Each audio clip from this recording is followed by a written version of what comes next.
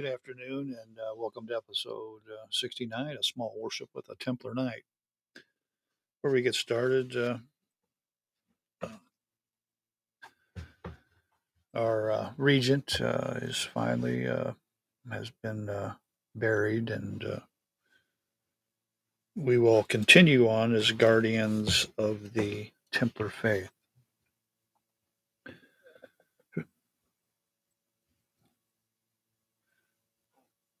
And we'll get started with our small worship with the Templar here.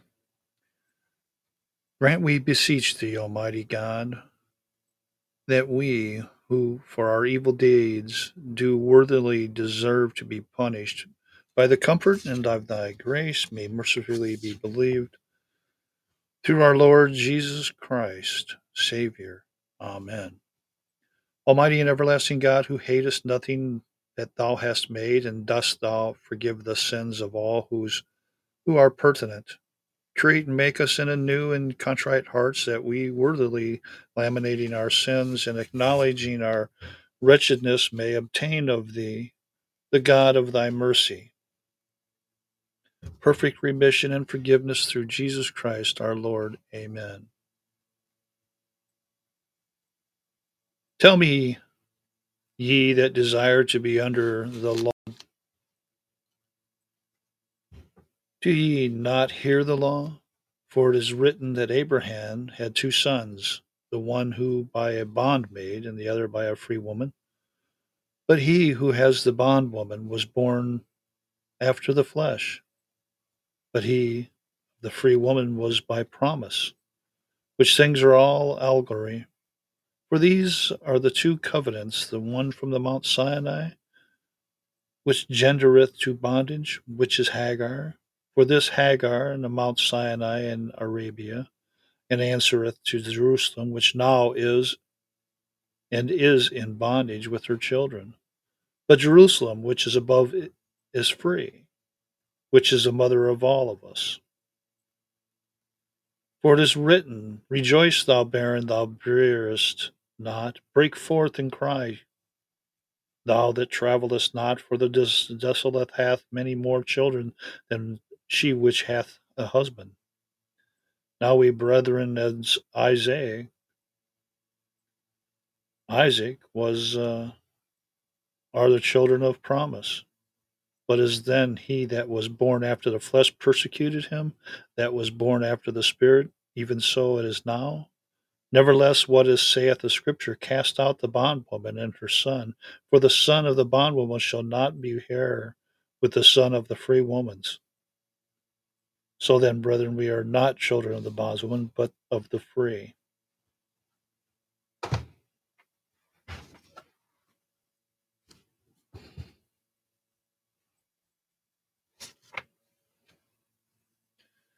Hear God call you to worship through his word.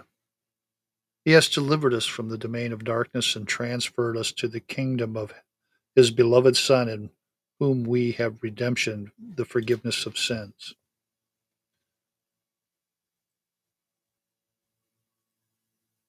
Praise to God. If you had not been my shield and defense, innumerable evils would have surrounded me, and the danger would have overcome me, that I could not have left my bed and risen in health. Therefore it becomes me to praise my God. Early do I seek you, and in the morning shall my prayer ascend unto you, that you would this day preserve me and all mine from the device and the power of the devil, from the sin and the shame, and from the evil. Amen. Hear God's law and his will for your life. These are the words of our Lord Jesus Christ. Unless your righteousness exceeds that of the scribes and Pharisees, you will never enter the kingdom of heaven. You therefore must be perfect as your heavenly Father is perfect. Beware of practicing your righteousness before other people in order to be seen by them, for then you will have no reward from your Father in heaven. Seek first the kingdom of God and his righteousness, and all these things will be added to you. So whatever you wish that others would do to you, do also to them. For this is the law and the prophets. It's Matthew chapter 5.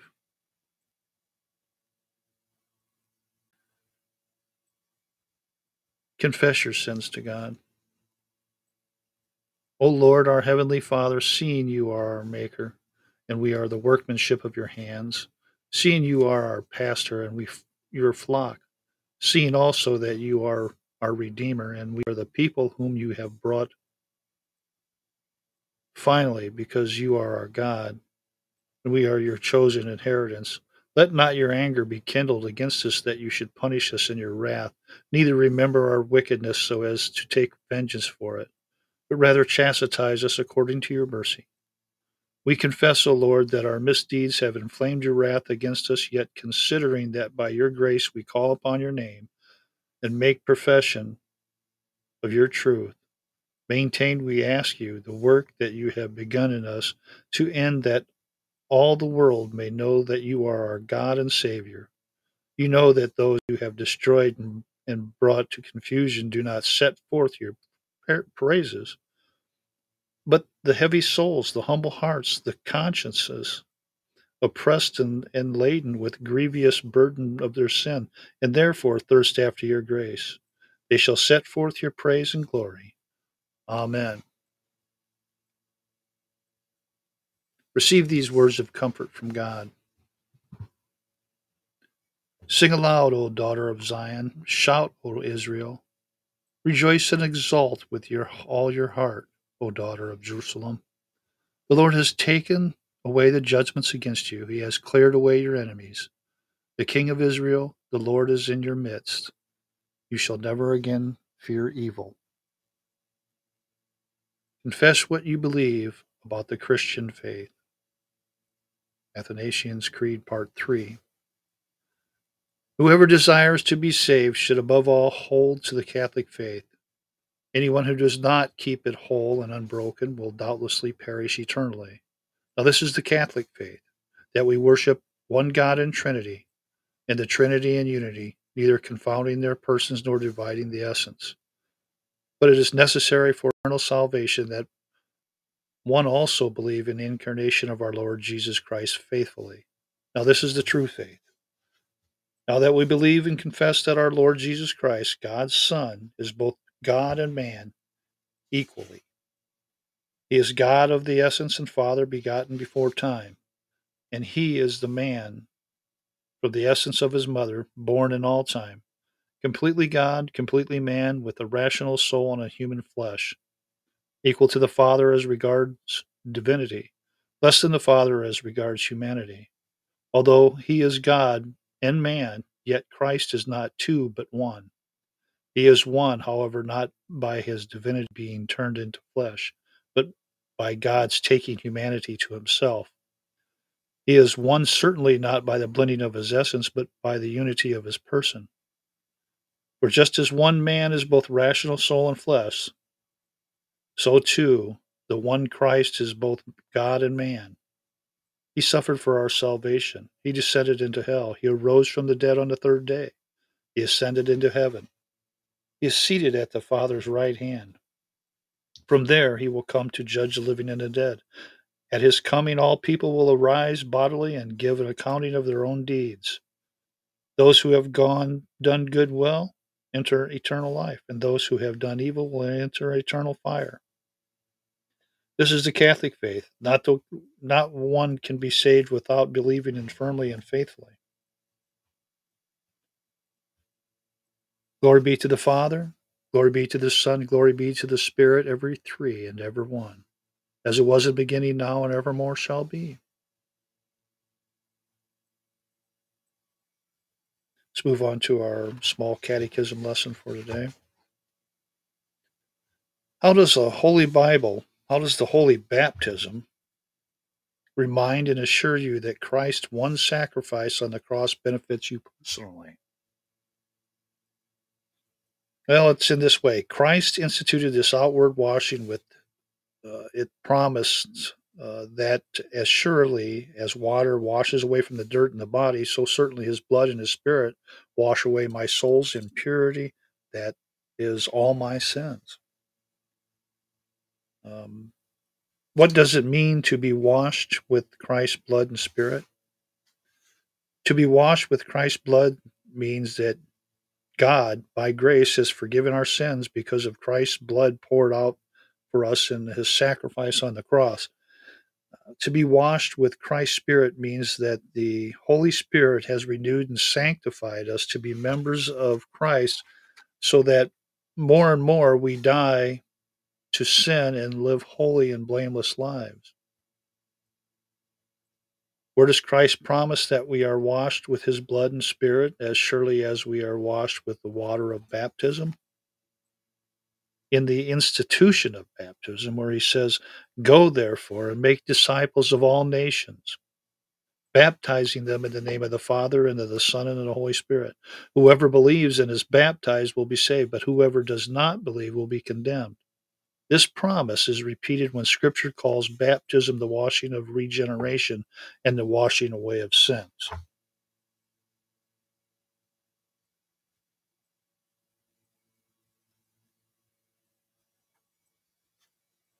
If you have any questions, you can go to our website at www.americanknightstemplars.com and ask more questions there.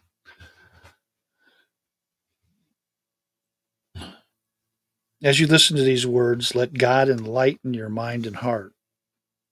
O Heavenly Father, whose law is perfect, converting the soul, a sure testimony, giving wisdom to the unlearned and enlightening the eyes, we humbly implore you, through your boundless goodness, to enlighten our blind intellectual by your Holy Spirit, so that we may truly understand and profess your law and live according to it, since it was pleased you, most merciful Father, to reveal the mysteries of your will only to the little ones, and since you look to him alone who is of humble and contrite spirit, who has reverence of your for your word, grant us a humble spirit and keep us from our fleshly wisdom, which is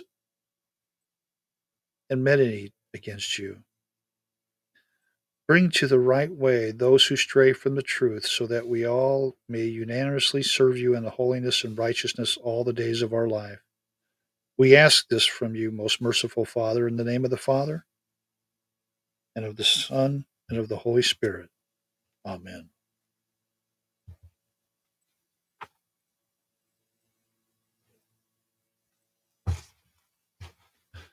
Now, today we're going to talk a little bit about the man who was a loner.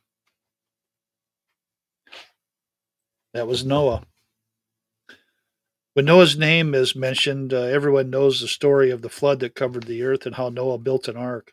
The only 8 persons were saved. He was one of the most well known characters in the Bible. You know his story. God had made man and put him into the Garden of Eden with all the beauty and the glory of the great God surrounding him. But that man sinned and brought all of mankind down into sin with him. The sin grew until it filled the hearts of all, and God was sorry that he had made man. Then God searched throughout the world and found one good man, Noah, a man who alone stood out among all the sinful men of his day, for he lived in the godly life in the midst of the sinful generation. Truly, he was alone. So God commanded Noah to build an ark of a certain size and type.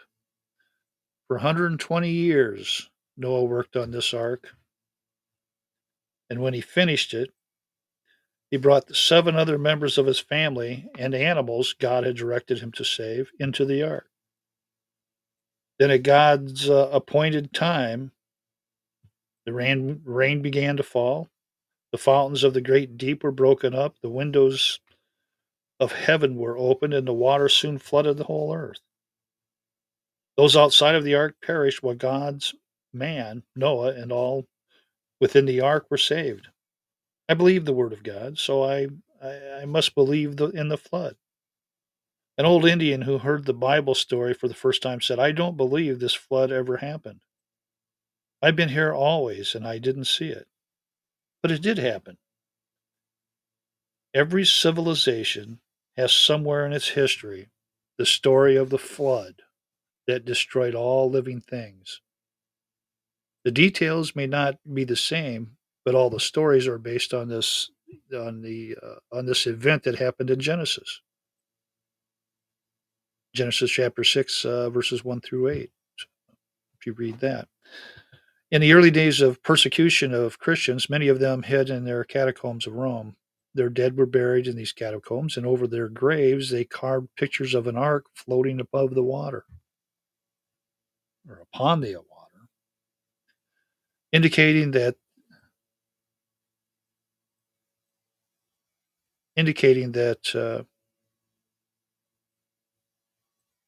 they believed their loved ones were safe in the ark. Christ Jesus, the salvation, the salvation that came to Noah in his illustration of our salvation in Jesus Christ, who is our ark of safety. Let's look at Noah's life and his works. The whole earth was filled with sin, and we read that God's all he always does. Um, we can hide our evil from others, but we can't hide it from God. He sees us not only in the brightness of the midday, but also the darkness of midnight. Um, he saw Adam when he ate the forbidden fruit. He saw Jacob when he cheated others. He saw Achan whenever he stole the forbidden treasure. He saw David when he committed the blackest of sins. He saw Judas when he betrayed Jesus, and Peter when he denied him with an oath. He sees us when we break his commandments and ignore his teachings. And we all do it. Human, we do it every day. What did God see? He saw the wickedness of a man was great in the earth, and that every imagination, thoughts of his heart was only evil continually. Genesis chapter 6, verse 5, I do believe. Where does sin begin? It begins in our thoughts. When we keep our thought life clean, we can keep sin out of our lives, Jesus said. Blessed are the pure in heart. Matthew chapter 5, verse 8. Ludwig Richter was a great German painter. When he was a boy, his mother told him that every time he was tempted, he should quote 7 times the word of Jesus. Blessed are the pure in heart. Later in life, he said, often when temptation has come to me, I remember these words. I felt that my mother was at home praying for me to be pure in heart. I was kept from sin, but these people of Noah's days were impure within their heart. Therefore, their deeds were sinful. As a result, individual corruption, the nation became full of violence. Could you say that about the United States here today? No. This is also true today. It's got to be. And individuals make up a city, a state, a nation. Why is there so much corruption in our own beloved country? It's because individuals have forgotten God, his laws, his commandments, his teachings about punishment and the wrath of an outraged God. We read often of the great forest fires in our country, destroying millions of dollars worth of timber. These fires start when some careless person throws down a match or a lighted cigarette, or from this tiny flame there develops a devastating fire. Sin is like that. It was like that in Noah's day. It grew and grew and grew and grew and grew and grew until it enveloped the entire nation. We read that Noah found grace in the eyes of the Lord. In the midst of the black night of sin, one bright light was shining. You see, God not only sees the evil, but he sees the good in us. We can be thankful for that. We should be thankful for that. We should praise him that he sees that. He hath not dealt with us after our sins, nor reward us according to our iniquities. Psalms 103, verse 10. If there's any goodness in our lives, he will find it.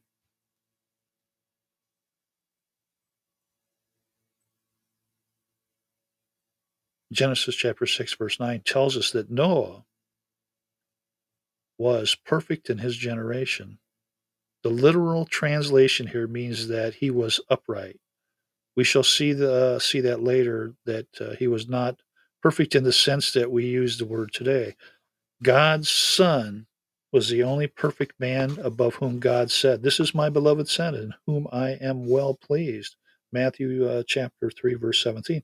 Noah lived a good life, and often he must have felt that it was all in vain, since all others around him were so sinful, and his goodness apparently gained him nothing. But God rewarded that goodness, even as he rewards it today. When the time came for God to move, he had his man. He always has. When the clouds are the blackest, he sends a ray of sunshine. When the pendulum of life swings the wrong way, he has a man to swing it back. When the people had gone as far as they could sin, God had his man ready to correct that situation. God said, "They have indulged in sin long enough. I have been patient with them as I'm going to be. My spirit shall not always strive with that man, with the man. I will intervene and destroy these wicked inhabitants of earth." So he commanded Noah to build that ark and to bring his family and also the animals into it. Today, we hear someone say, "There is so much wickedness in the world today. Why doesn't God destroy it?" Well, God has more patience than man. He waits until the time is ripe before he acts. In his case, he gave the people 120 years which to change their ways. Now, Noah believed what God had said, and he had begun to build the ark. Others laughed at him when he spoke of a flood that would someday destroy mankind, but he believed God. Yep. Years later, the writer of the book of Hebrews tells us that Noah moved by faith. People today laugh when they're told of God's purpose and judgment. But if you're wise, you'll listen to him. He will not hold back his wrath forever. When that wrath does come because of man's sin, it will come like a mighty wind sweeping out a tiny candle. Look at Sodom and Gomorrah. They felt that wrath. Israel felt that wrath and was sent into captivity. God is indeed a God of love, but the love rejected turns to wrath. Brilliant and knowledgeable engineers warned people of Johnstown, Pennsylvania of an impending flood, telling that the dam above the city was weak and might give away at any minute. But those people went on their lives in the usual way, ignoring all the warnings. Then on May 31st, 1889, that dam burst, flooding the city, causing the loss of 2,000 lives. In the same way, people of Noah's day ignored God's warning. Noah not only believed God, but he was so obedient to him, he prepared the ark right down to the inch that God had directed. Today, God warns us of his judgment to come, but he also prepares for us a way to escape that. The escape route is by the way of the cross, where Jesus died for our sins, yet people don't want to go to God's way. They want to add or subtract or change things from God's great plan. They expect to be saved by their good works, their gifts, their fine characters, but the word of God says, "Neither is there salvation in any other, for there is none other than the name under heaven given among men, whereby we must be saved." Acts chapter 4, verse 12. Hebrews 9:22 says, "Without shedding of blood is no remission of sin." Ephesians chapter 2, verses 8 and 9 says, For by grace and ye saved through faith, and that not by of yourselves. It is a gift of God, not of works, lest any man should boast. Now, preaching. Let's talk a little bit about Noah and preaching. Noah was happy that the Lord was saving him, and he wanted others to be saved. That is attitude of every born again person. They rejoice in their salvation, and they want to share the good news.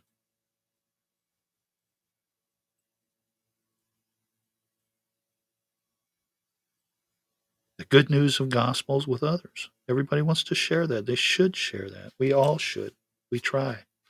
So, as we are told in 2 Peter um, verse 5, Noah became a preacher of the righteousness, uh, of righteousness. I imagine that he hammered on the ark by day and on the hearts of the sinners each night. He was a prophetic preacher, prophesizing the coming of the flood and warning his hearers of the wrath to come. But the people laughed at his preaching, for there had never been a flood in that dry country. And they couldn't imagine such a thing. So people today ridicule the Christian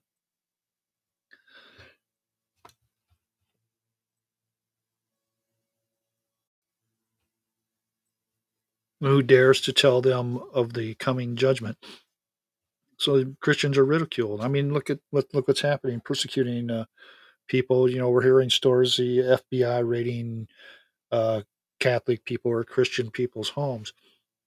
Peter, many centuries later, remembered the skepticism of those people and said, "It will be that way just before the coming of Christ to judge the world.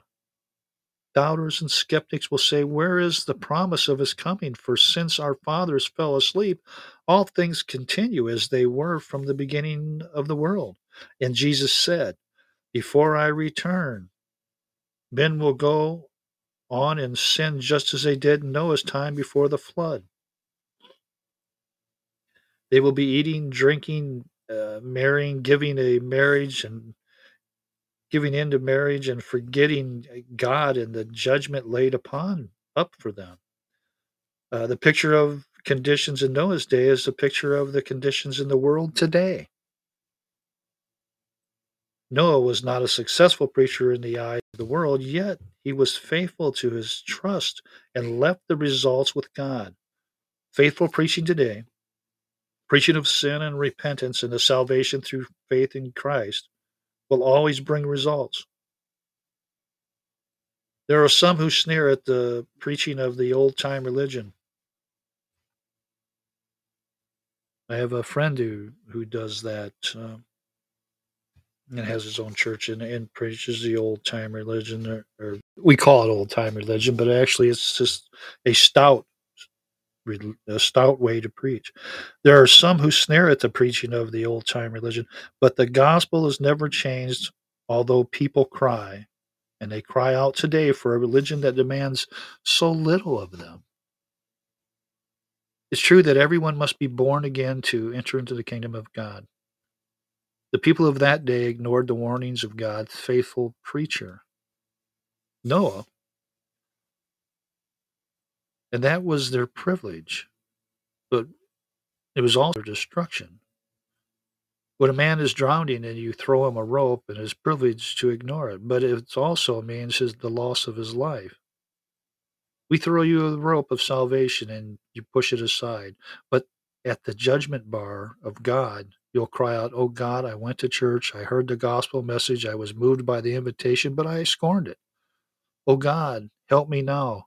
But that cry may be too late.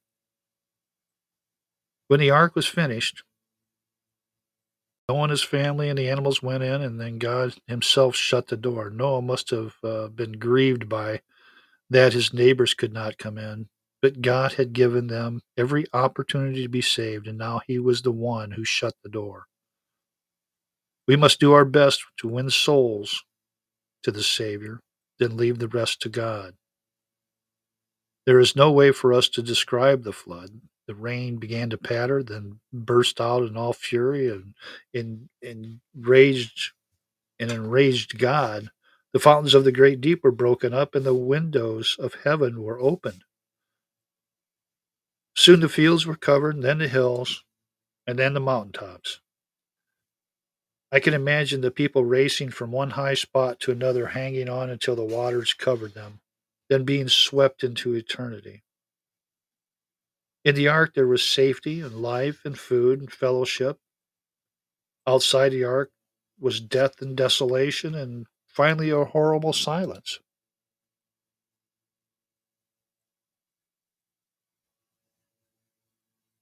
like that. So in Christ, there is life abundant and life everlasting. Outside of him, there is death and doom and hell. Noah was saved in only one way. He believed God and obeyed him and entered into the ark. We are saved in the same way. We believe, we obey, we enter into Christ by faith, and that is the only way. A man dreamed that he was climbing a ladder to heaven. Each good deed, he thought, added one more rung to the ladder. Finally, because of all his good works, he felt that he had come to the last rung, and that one more step would take him into glory land.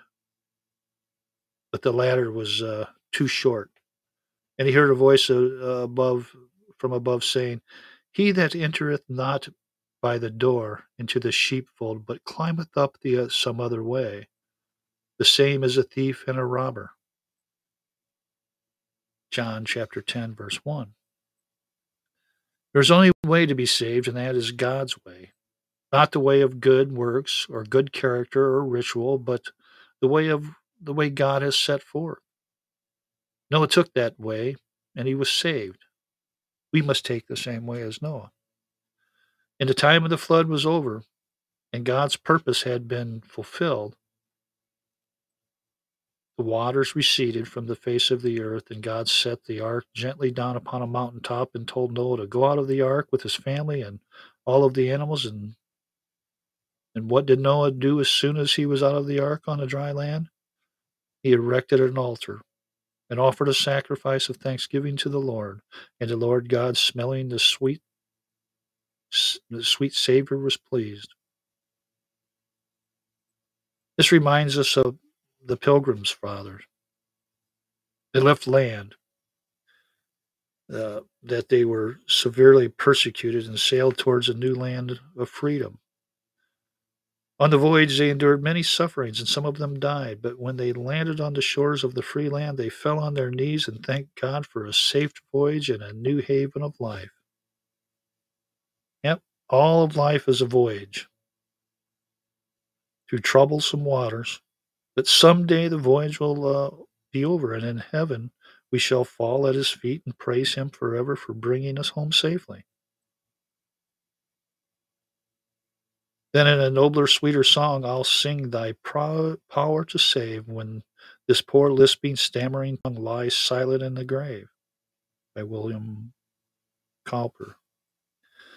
Uh, when George III became King of England, and he gave orders that those who preached to him should not compliment him. One preacher had done so, and the king wrote him a curt note saying, "When I go to church, I want to hear the praises of God and not my own. There is only one who is worthy. There's only one who is worthy of our highest praise." And then in Revelations chapter 5, verse 12, we read, "Worthy is the Lamb that was slain to receive power and the riches and the wisdom and the strength and the honor and the glory and the blessing." When the Lord smelled the sweet savor of Noah's sacrifice, he made a wonderful promise. He said that as long as the world remained, he would not destroy mankind again. He had done, and that the seasons and the days would not change. Then he gave mankind a lovingly token to the act as a sign that he would remember his promise, his covenant. He set a rainbow in the sky, one of his most glorious. Now, when we look at the rainbow and all its beauty, we are reminded that God is a promise. God is a promise keeping God. What he promises, he will accomplish. Just think for a minute some of the promises. He promises to save to the uttermost all who come to him through faith in the Lord Jesus. He promises to answer our prayers if we abide in him. He promises to take care of us if we trust him. He promises to comfort us when we are bereaved. He promises to give us peace when our minds are stayed on him. He promises overcoming power if we are surrendered to him. He promises spiritual influences if our lives are correct. He promises to be with us at the end of the way and take us over the river of death. Beyond death, he promises to take us home where nothing that mars or hurts us can ever touch us. Yes, God keeps his promises. Thousands of years have gone by since he made a promise to Noah. But even today, when we see the rainbow in the sky, we can say in our hearts, yeah, God keeps his promises. Dwight L. Moody once visited a dear elderly Christian woman who showed him her well-used Bible. By many of the promises of that Bible, she had written two letters, T and P. So when Mr. Moody asked her the meaning of these two letters, she told him that they stood for tried and proved. And all of God's promises can surely be tried and proved. A certain printer had a circle on every page he sent out. In that circle, he had his name and the words, I never disappoint.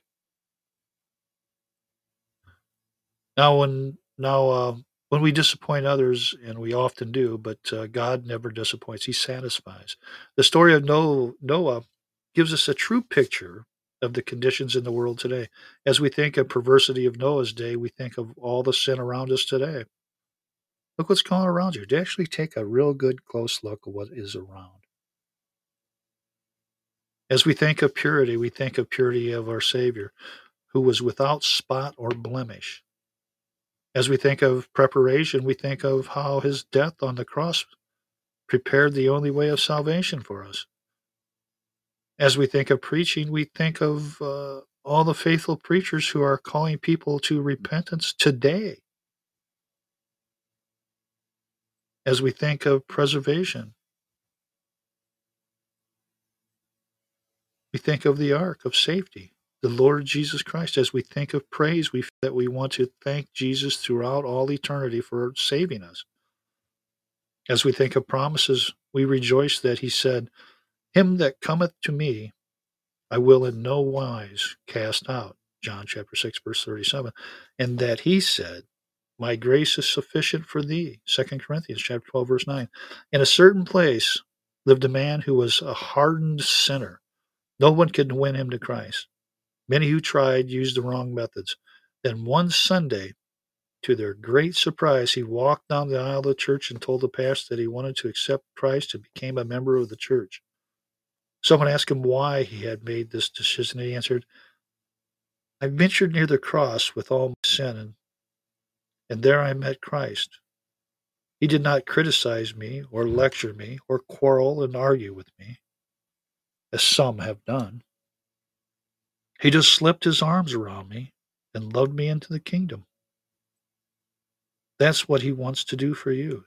Just start towards him, and you'll find his arms wide open, ready to love you and save you too.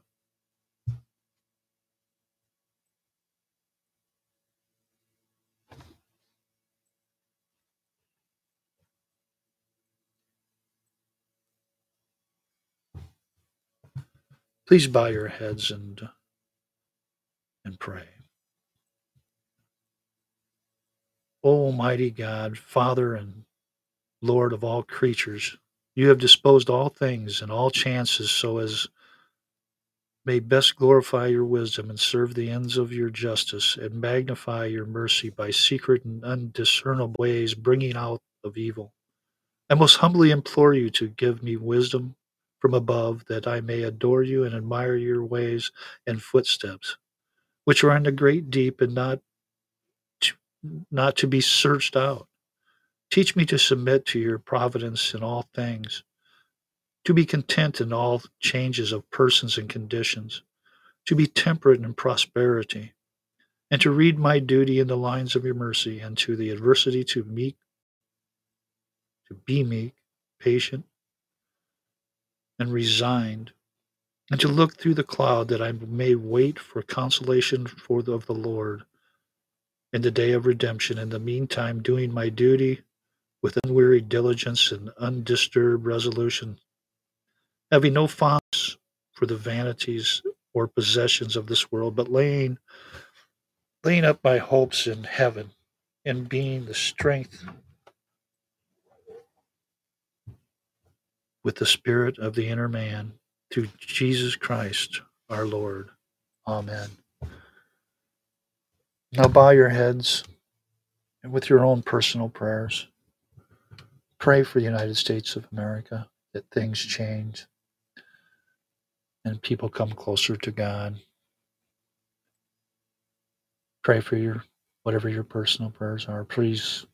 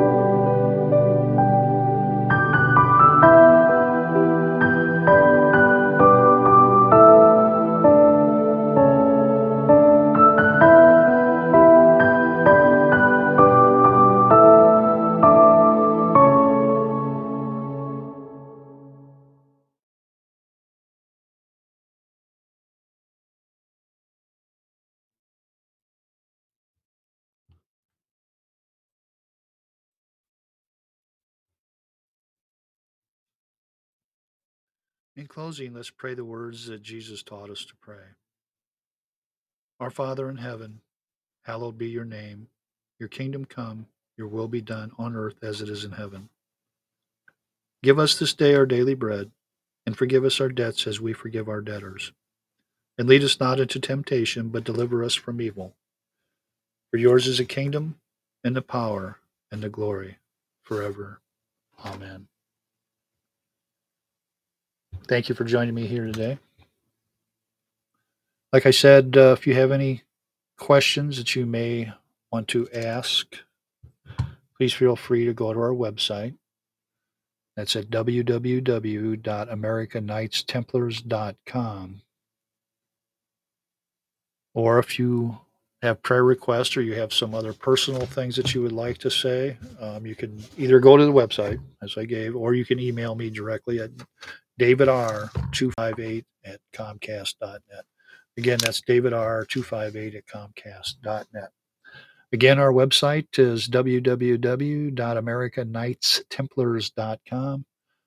Again, thank you for joining me, and I hope this helps out you. If you hope it helps you every day. We're only going to be on here a couple times a week, but hopefully word gets out. Thank you very much.